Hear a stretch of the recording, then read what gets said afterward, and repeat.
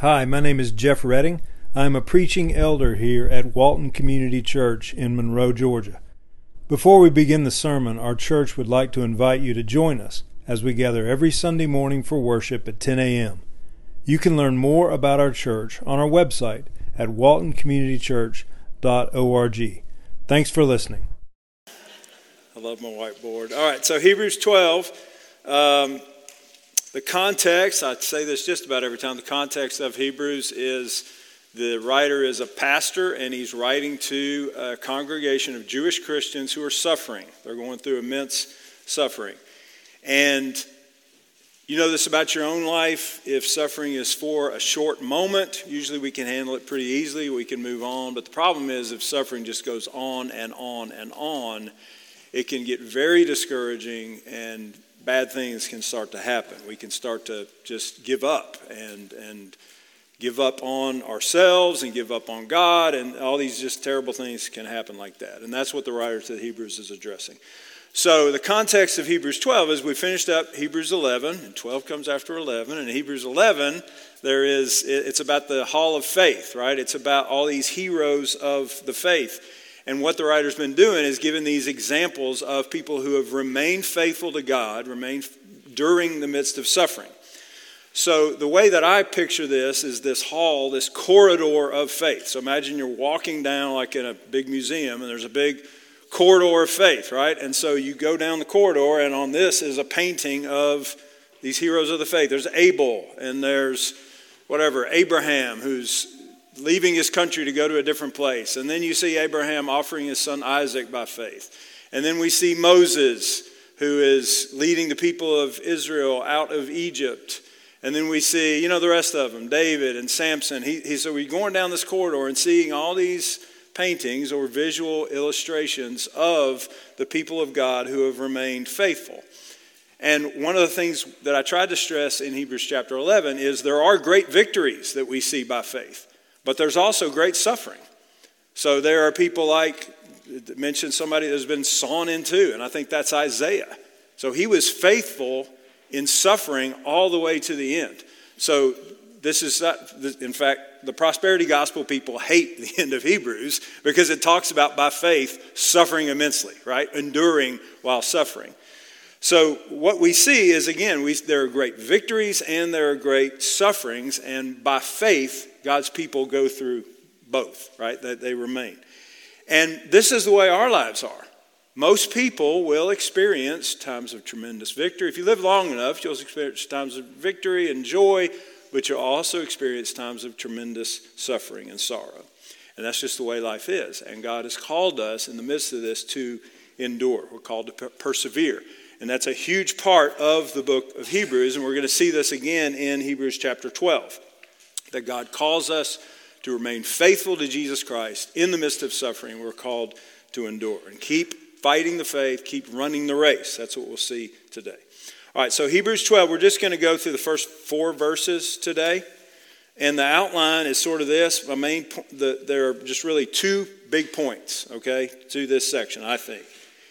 There are 2 commands or encouragements, okay? 2 commands, and it's set aside every weight and sin. That's number 1, set aside every weight and sin. We'll talk about that. And 2 is run with endurance the race set before us, okay? So those are the 2 commands or encouragements. Set aside every weight and sin, run with endurance the race set before us. That's the goal. And then the second part is their motivations to set it aside and run. That's the title of my sermon, by the way. Set it aside and run. 2 motivations for this. One is simply we look at faithful witnesses, and one is we look to Jesus. Okay? So those are the motivations for that. So let's read Hebrews 12, 1-4, and then we'll go through it. All right, Hebrews 12, 1-4. Therefore, so he's given this hall of faith, corridor of faith, all these great witnesses, right, of the faith. Therefore, since we are surrounded by so great a cloud of witnesses, let us also lay aside every weight and sin which clings so closely. And let us run with endurance the race that is set before us, looking to Jesus, the founder and perfecter of our faith, who, for the joy that was set before him, endured the cross, despising the shame, and is seated at the right hand of the throne of God. Verse 3, consider him who endured from sinners such hostility against himself, so that you may not grow weary or faint-hearted. Verse 4, in your struggle against sin, you have not yet resisted to the point of shedding your blood. Okay, I'm going to actually start with verse 4 and just briefly touch on it, because this is the context of these Jewish Christians.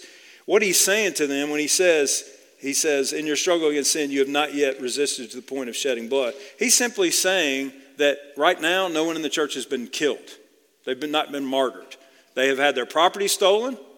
People have been imprisoned. They're suffering, but no one's been martyred yet. Okay, so that's the context. And remember, he's comparing their situation to Jesus.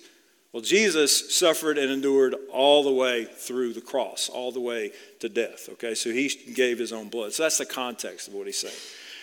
All right, let's look at verse 1. He says, let us also lay aside every weight and sin which clings so closely, and let us run with endurance the race that is set before us. Okay, this is what God is calling us to do. But notice this phrase, if you shorten it up, it's essentially run the race before us. Run the race before us. This is a picture of the Christian life. The Christian life is compared to a race. But in our day, we think of race, we think of winning, right? We think of beating everybody else and finishing first. Really what he's talking about more is just finishing. It's more of a journey or a pilgrimage. In fact, I'm glad we're going through Pilgrim's Progress in small groups because that's what life is. It's a pilgrimage. It's starting at birth and finishing all the way to the end, to death. It's a dangerous journey, as the kids' version has, okay? So that's what this is. And so it's this journey, along this journey of our lives, there are obstacles and there are enemies. It's like a military campaign. We have enemies fighting against us. So the picture is this journey, and it's like a battle through enemy lines, and it's to get to the completed goal, to reach the objective. And the objective is simply making it all the way through by faith, following Christ along this journey all the way until the end of the journey. And the final destination is God himself, right? It's being with God. It's heaven. It's resurrection life to come. That's the goal. That's the end. So the goal, again, is to complete this journey by following Christ and remaining faithful and enduring. And here's the amazing thing. We see this in verse 2. We're following Christ, but he has already completed this journey. He's already blazed the path through enemy territory. He's already done the work of making a way to God. We could not make a way to God on our own because of our sin. But Jesus has made this way. And he's done. He's completed it. That's why it says he's seated at the right hand of the Father in heaven. Many times in Hebrews, he's talk about Jesus has finished the work and he sat down as our high priest. Okay? So he's completed the journey. He's the captain. Another way you can think of it in military terms, he's the captain. He's the trailblazer. He's the one who has cleared the way for us. So if you look at verse 2, that's implied in these words in verse 2. I'm going to give you a bunch of Greek words today just because I think it was fun. And we'll look at it in a second. But look at verse 2. It says, looking to Jesus, the founder and perfecter of our faith, who for the joy that was set before him endured the cross, despising the shame, and is seated at the right hand of the throne of God. That word perfecter, so it says looking to Jesus, the founder and perfecter. That word perfecter, that's a strange word for us. But the Greek has this word within it, this word telos, which means goal. We've talked about this quite a bit. So goal or endpoint. So it means Jesus, the perfecter, has been the one who's already completed the goal. He's completed the telos. He's completed the objective. Okay? That word founder, when it says Jesus, looking to Jesus, the founder and perfecter of our faith, that word founder has this word arch in it, A-R-C-H, like it's archegon. Okay, so arch, if you know that word, like think about archbishop or arch enemy or archangel. It means first, okay? So the word is archegon. It's really first, like leader, okay? So Jesus is the leader, the captain, as I said, who has already blazed the trail and made the way to God.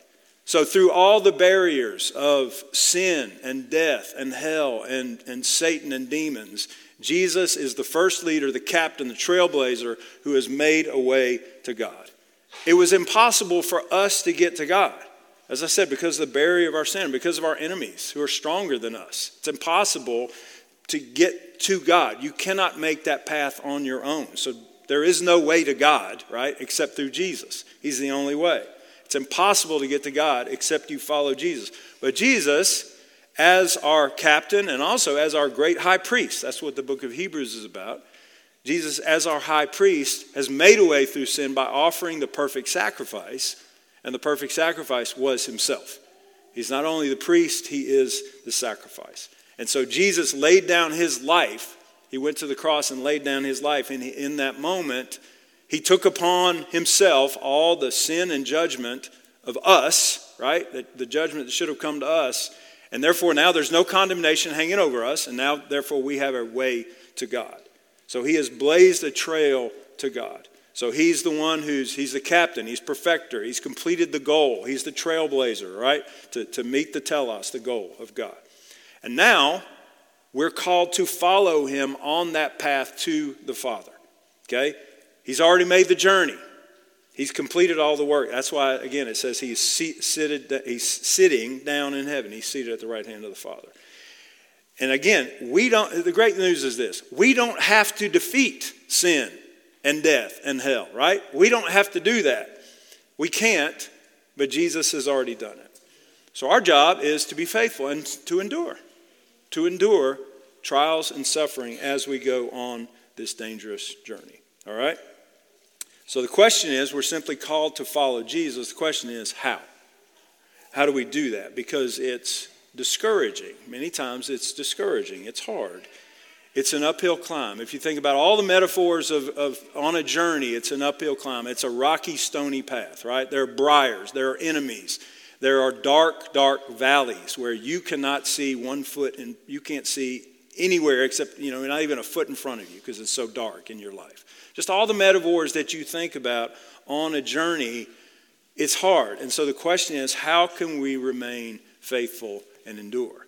And that's what the writer gives us here, these 2 commands or encouragements that he gives us. So the first one is set aside or lay aside every weight and sin. And then the second encouragement is, again, run with endurance the race that's set before us. I'm going to talk about both of those. So first he says, let us lay aside every weight and sin which clings so closely. Now it says weight and sin. I think these are 2 different things here.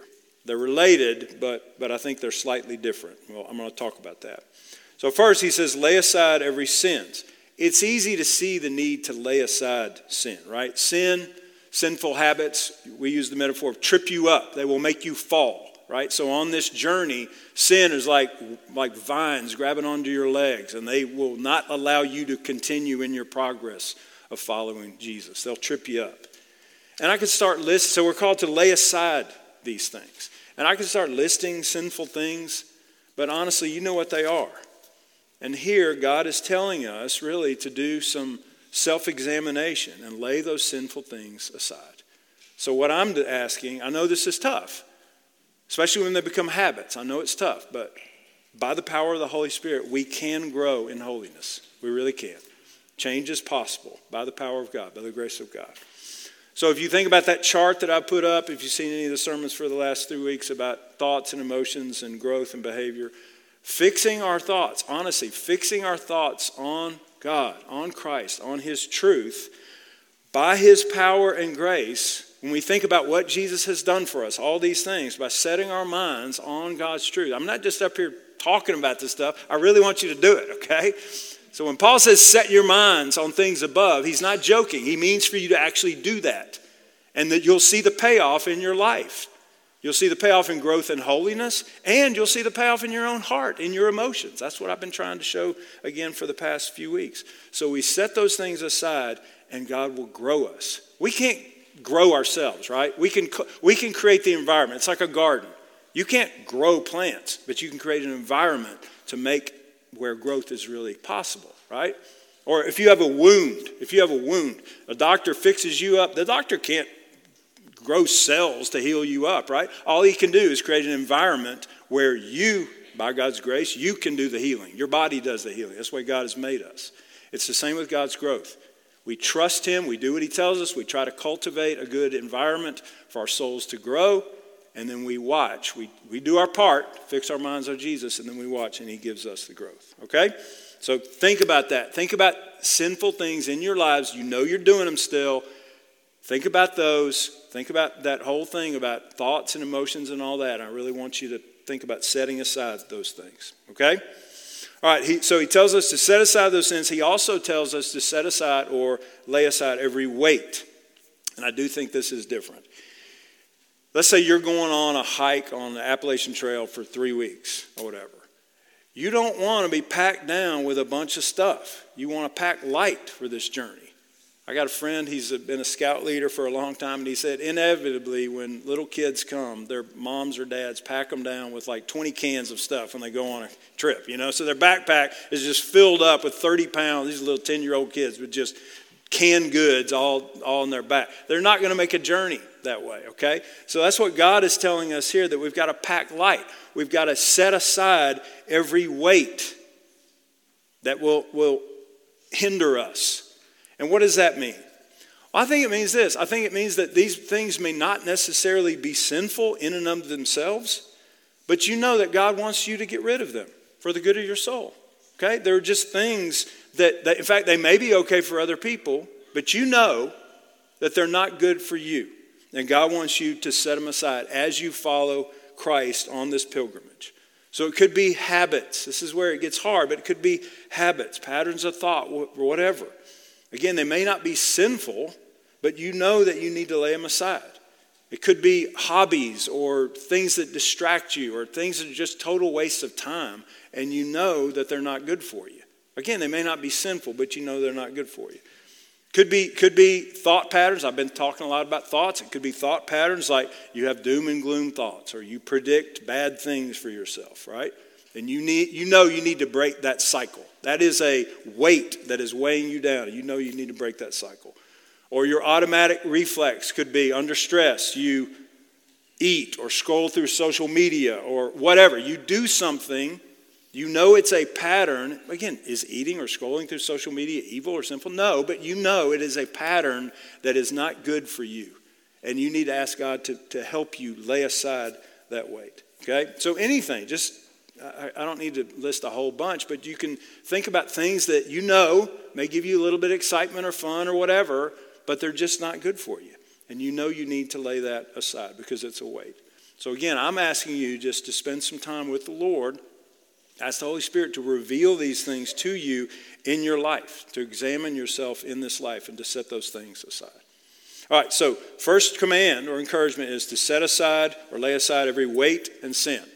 All right, the next commandment or encouragement is to run with endurance. That's what it says in verse 1. Let us run with endurance the race that is set before us. We've talked about this word endurance a lot. I'll give you another Greek on this. It's this Greek word hupomone. And in this little passage, we see it 3 times. In verse 1, endurance. Look at verse 2. It says endured the cross. In verse 3, endured from sinners. So this Greek word hupomone shows up over and over again in the book of Hebrews. Right here, it's 3 times in these 4 verses. So hupo it means under. It's like hypo. So hypo, like it's under or below, like hypodermic. A hypodermic needle is one that goes below. Derm is skin, right? So hypo is below. So hypo or hupo is below or under. And hupomone, mone is remaining or staying. So this word endurance means remaining under or staying under, okay? So the picture is, as God enables us, we want to patiently remain under the challenges that come our way and remain faithful in that. So it's like this weight on top of you. We talked about weights, but this is like a burden that God has given you, but you're going to remain steadfast under that, patiently waiting on God as you're under that burden. So in God's providence, he brings trials. We'll see in Hebrews 12 that these trials and burdens are from our Father who loves us, and they're good for us, okay? So God brings trials, he brings burdens, and that's one of the reasons why we need to lay aside any other weight, right? We don't want to add burdens. God gives us enough burdens for our good. So we don't need to add those weights to ourselves, okay? God gets to decide how much burden we need to carry, which is good for us. That's why we don't need to add additional ones to it. Greg mentioned this in one of his sermons in Galatians. In Galatians 6:5, it says this, "For each will have to bear his own load." So each one of us has to carry our own backpack, right, of daily burdens. And some of us need to hear that. Sometimes you just gotta carry your own burdens sometimes. We can't just lay around and just complain about the burdens that we have. Sometimes we've got to toughen up and just carry the burdens that we have. So we're called to endure, to hupomone, to remain under those. And God will give us the strength to do that. That's what he's telling us here. But also being part of the church, the family of God, means helping our church family carry burdens that are too much for them. And Greg mentioned that in Galatians 6:2. It says, "Bear one another's burdens and so fulfill the law of Christ." This is why the Lord has given us each other. So when a brother or sister in Christ is under a heavy burden, we're called to help carry that burden. This is how we show love to each other in the family of God. We help bear one another's burdens. Okay? And by the way, I know this goes without saying, but I'm going to say it anyway. WCC family, you know your church is going to take care of you, right? Like you know you or your kids are not going to go without shelter or food or whatever, clothing. This church is going to take care of you. So we are not going to allow one another to suffer. We're going to care for one another. Again, I know that goes without saying, but sometimes we can get in a bad spot and say, gosh, I'm not going to have a house. I'm not going to have clothes. I'm not going to be able to feed my family. No, if you're trying to provide for your family, this church is going to take care of you. As I said, I know it goes without saying, but that's what we're going to do. All right, so we help one another's burdens. At the same time, as I said, we've got our own backpack of burdens. And here in Hebrews 12, God is telling us, as we run this race, as we seek to remain faithful to the Lord under this, we're going to endure. We're going to remain steadfast, faithful in carrying the burdens that God has allotted to us. And we endure. We hupomone as we patiently bear these burdens, okay? And by God's grace and his love and strength, we will persevere. We will. By faith, we will endure. Okay, we don't have to worry about it. We will do this. And this has big implications for us. I mentioned last week, two words, honestly, I think that can change your life is this: embrace hardships. Just embrace hardships. That is what God is calling us to do here. We're not going to run from every hardship. Our goal in life is not to have the easiest possible life ever. The goal in life, you should not spend all your time thinking about how you can have a life of leisure and pleasure. That's not what God has called us to do. And we're not going to be afraid of trials. We're not going to be afraid of trials. When hardships come, we can embrace them. So embrace hardships, okay? So we can hupomone. We can patiently bear under these difficulties that God allots to us. And again, along the way, we're going to help our brothers and sisters to carry burdens that are just really tough. All right, notice this in verse 1. I think this is so important.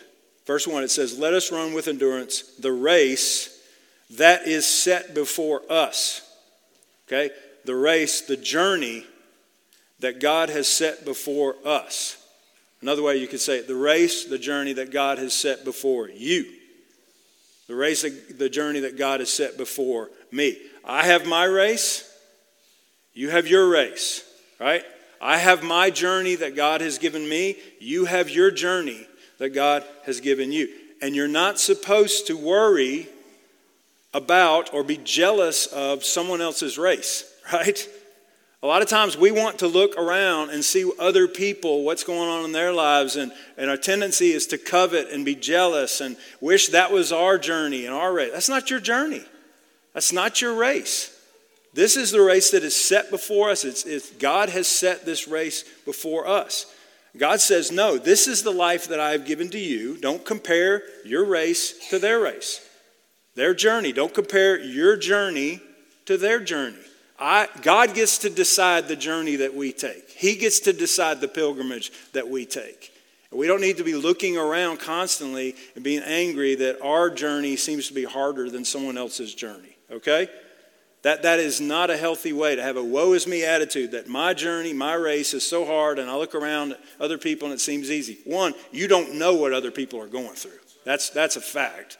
You may think that your race is really hard, and then you start digging in. One of the great things about being a pastor is I begin learning.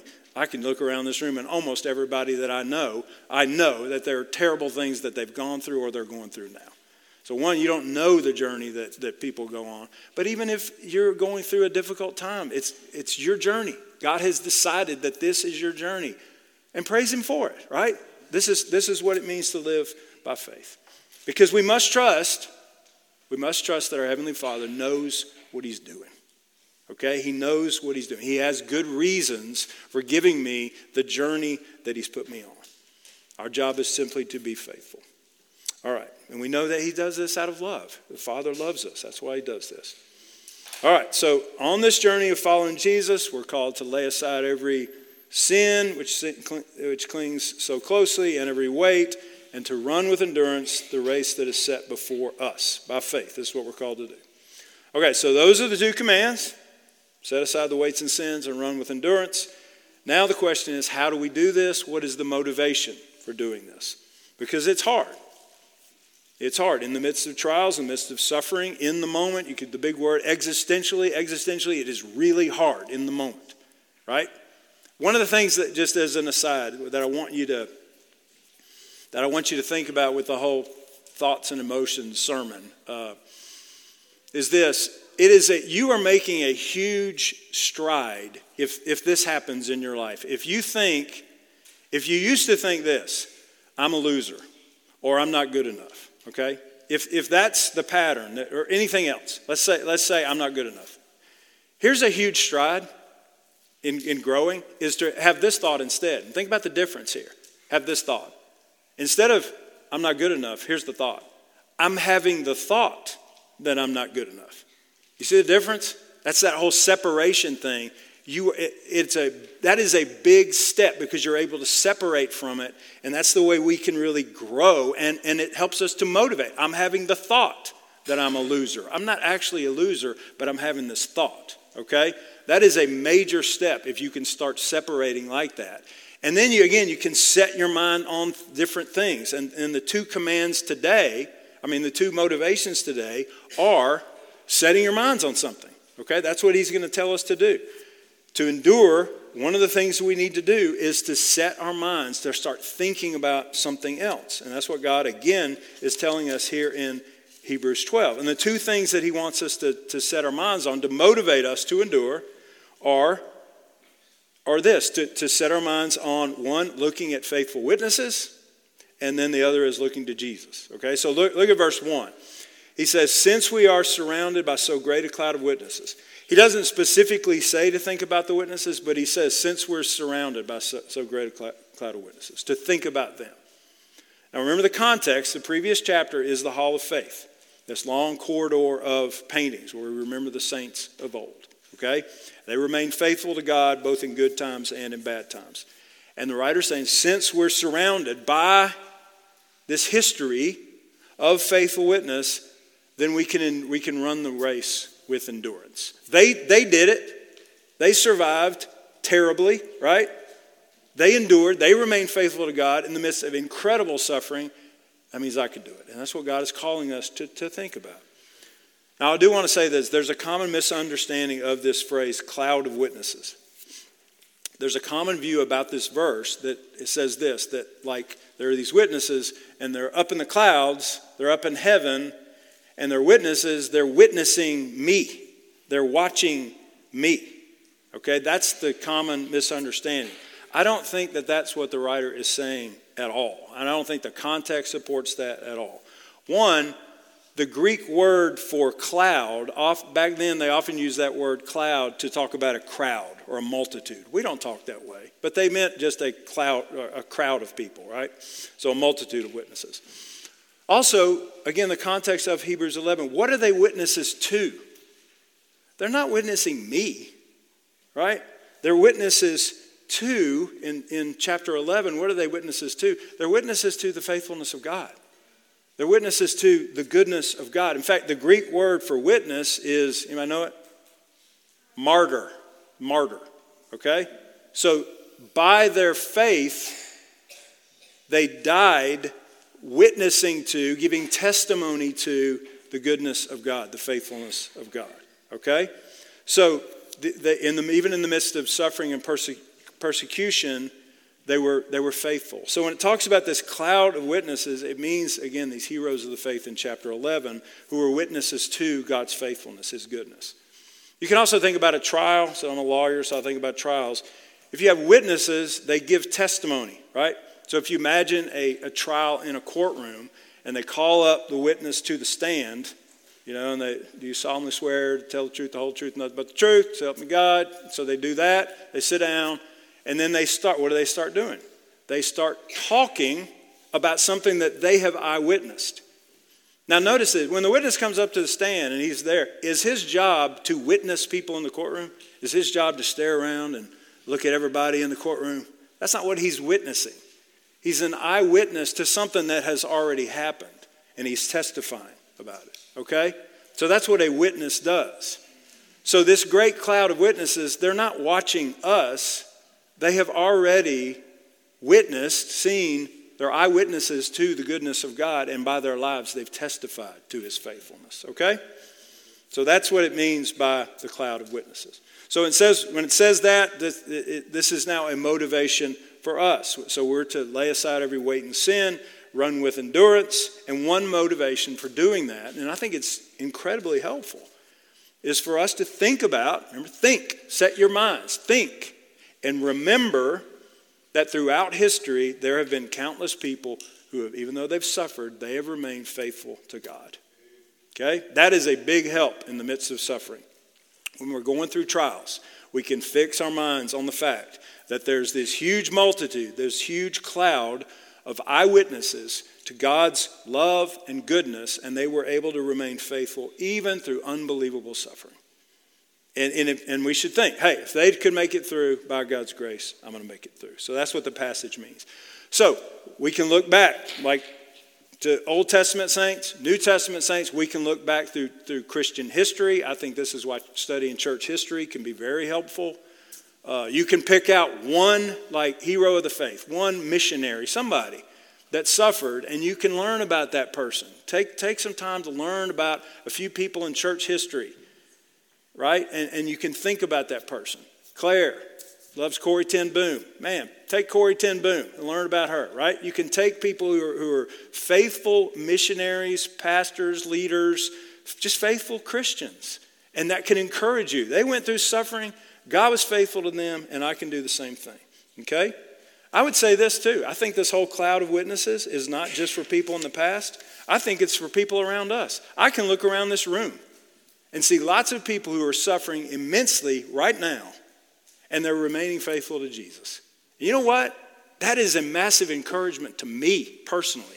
I think about you guys and what you're going through and how you're remaining faithful. And it motivates me to be faithful and to draw near to the Lord.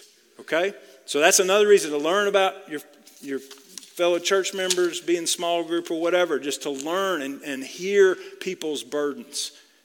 Whether it's, I could go through a huge list. Health stuff, people close to death, financial, job, family, marriage, kids walking away from the faith when they grow up, grandkids suffering, whatever. I can look around you guys and see the suffering that you're going through in this room, and you're remaining faithful to Christ. And that is a massive encouragement to me. Okay? So that's one motivation. He talks about the cloud of witnesses. What's the second one? So we look to the cloud of witnesses. The second one is we look to Jesus. And this is not just the Sunday school answer. This is actually fixing your mind on what Jesus did when what he went through, what he endured, right? It says, set your minds on Jesus. Look at verse 3. It says, consider him. It's talking about Jesus. In other words, think about him. Set your minds on him. Consider him who endured from sinners such hostility against himself. He endured that. And then he says, why? So that you may not grow weary or faint-hearted. You can think about what Jesus did and what he went through. Jesus, yes, he's God. And you may say, well, he's God. Of course he did it. Yeah, but Jesus is also fully man. He's a real man. He still is a man. And in his humanity, he went through terrible suffering and he remained faithful. Okay? So again, the writer is saying one way we can combat discouragement and to endure is to consider Jesus, to set your mind on Christ. If you're growing weary or faint-hearted, as it says here, and you need to endure, you need to hupomone, think about Christ, who also endured. He also hupomoned, right? If we're gonna make it into English. Jesus endured hostility. He hupomoned hostility from sinners, and he endured it all the way to the cross. And by his grace, we can endure too. Okay? So Jesus is the one who perseveres. He endured. He is the forerunner. He's the captain who blazed the trail, and we constantly look to him. We follow him. Now look at verse 2. This is a beautiful description about what Jesus did for us. And I've thought about that a lot this week, and I want you to really ponder this as well. Verse 2, it says, who for the joy that was set before him endured the cross, despising the shame, and is seated at the right hand of the throne of God. One of the things you should notice is look at the parallels here. I would encourage you to underline something. Look at verse 1. It said, notice what it says in verse 1, let us run with endurance. You can underline endurance. The race that is set before us. I would underline set before us. Okay, endurance set before us. Now look at verse 2. Notice the parallel. For the joy that was set before him. You can underline set before him. What? Endured. You can underline endured. Endured, set before, endured, set before. Okay? So remember verse 1, let us endure, hupomone, remain under these trials as we go forward in our journey of following God. The journey that God has set before us, endured, set before. And one of the ways we endure is we look to Jesus who endured the cross for the joy that was set before him. You see it? Endured, set before, endured, set before. The writer's doing a wonderful job of creating a parallelism here. All right, when it says that Jesus despised the shame of the cross, I didn't know what that meant when I first read it. I struggled with it. But again, I think the Greek word helped me here. Another Greek word, I think this is a record for me. The Greek word is kataphroneo. Kataphroneo, okay? Kata is down, like catabolic, right? Catabolic means to break down complex molecules. Anabolic means to build up complex molecules. So kata is down. Catastrophic is a breaking down, okay? So kata is down. Phroneo is thinking. So that word despise, Jesus despised the shame of the cross. He kataphroneo. It means he looked down. It's like looking down your nose at something. He thought it insignificant. He thought it a small thing. He despised it, okay? That's what Jesus did when he considered the shame of the cross. He thought down, he kataphroneoed about the shame. In other words, Jesus said this, the temporary cross is insignificant compared to the eternal joy on the other side. He thought to himself, the shame of the cross is bad, but I'm going to think lightly of it. I'm going to kataphroneo it. I'm thinking down. I'm despising it. It's just like, it's nothing compared to the eternal joy on the other side, right? The weight on the other side. The huge, wonderful thing on the other side. All right, last thing for today, and it goes along with this. Look at this phrase in verse 2. For the joy that was set before him. So Jesus thought lightly of the shame of the cross. He looked down. He despised the shame of the cross. And he could do that because of the immense joy that was on the other side of the cross. Now think about this. This is so good. Jesus is God, okay? Jesus is God. He's the eternal God. He is the all-sufficient God. God needs nothing. He doesn't need anything. There's nothing lacking in God. He has everything. And in eternity past, the triune God, Trinity, Father, Son, and Holy Spirit, the three persons of the Godhead, were perfectly happy in loving each other, okay? There was no need for them to create. There was no need for the Godhead to create the universe, okay? All sufficient, has everything.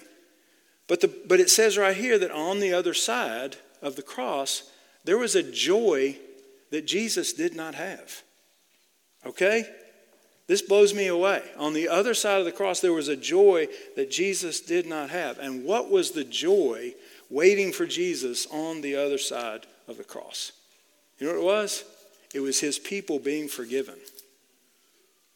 It was his people being forgiven. On that side of the cross, his people were not forgiven. Jesus had to die to forgive his people, right?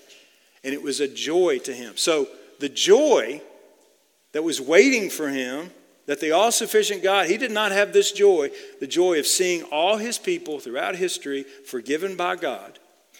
And as a result of that forgiveness, being in a loving relationship with God for all eternity. This is what Jesus accomplished on the cross. He ransomed us. And this was the joy waiting for him on the other side of the cross. Okay? So Jesus gave up his life on the cross. Again, he's the high priest who laid down his own life as the perfect and final sacrifice to bring forgiveness so that we could be in a loving relationship with the triune God for all eternity. This was the joy waiting for Jesus. The joy was seeing us forgiven and saved. And this is really mind-blowing. Again, the all-sufficient God who needs nothing still, he wanted the joy of seeing us forgiven. And he was willing to suffer and die on a cross for the joy of seeing us forgiven. And get this, Jesus doesn't just forgive us and then leave us, right, and take off. The joy of forgiving us is, why does he get joy forgiving us? Because he wants us. He wants to be in relationship with us. You know what the joy is? The joy is you. The joy is me. The joy is he wants us. Do you see that? This is Jesus' joy. You're his joy. You're his joy. In John 17, in Jesus' high priestly prayer, John 17:24, Jesus said this. He said, Father, I desire, think about his prayer. He said, I desire that they also, talking about his people, they also, whom you have given me, may be with me where I am, to see my glory that you have given me, because you loved me before the foundation of the world. I'll shorten it up. This is Jesus' heart cry. Father, my desire is that my people would be with me. That's his heart cry. What is Jesus' joy? Saving us, his people, seeing us forgiven, being with us. This is Jesus' joy. And this just blows me away. You're his joy. I'm his joy.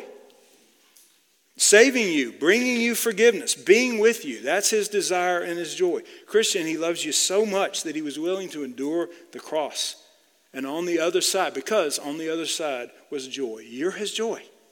So think about that this week. Marinate in that this week, that you are his joy.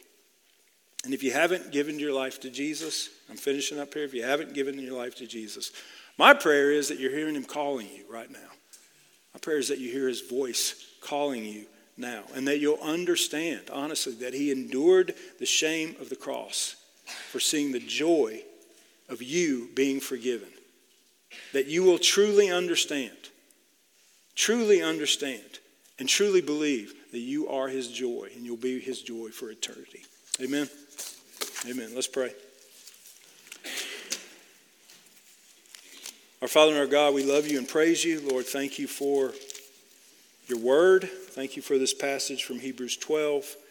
Thank you, Father, for sending your son. I haven't even talked about that. Father, you sent your son to redeem a people who were in rebellion against you. I wouldn't do that, just being honest, and yet you did it because you love us. You sent your son. And Jesus, you endured the shame of the cross for the joy of seeing your people, the joy set before you. We praise you. I do pray my friends here would think about that this week, that we are your joy, Lord. You're the all-sufficient God, Jesus. And yet you endured the cross for the joy of us being with you, redeeming us, saving us, and us being with you forever. So we praise you. Help us, Lord, to allow this to motivate us to live for you, to rejoice in who you are, to set aside weights and sins. Holy Spirit, reveal those to us. Help us to set those aside and run with endurance the race that you have set before us. We pray this in Christ's name. Amen.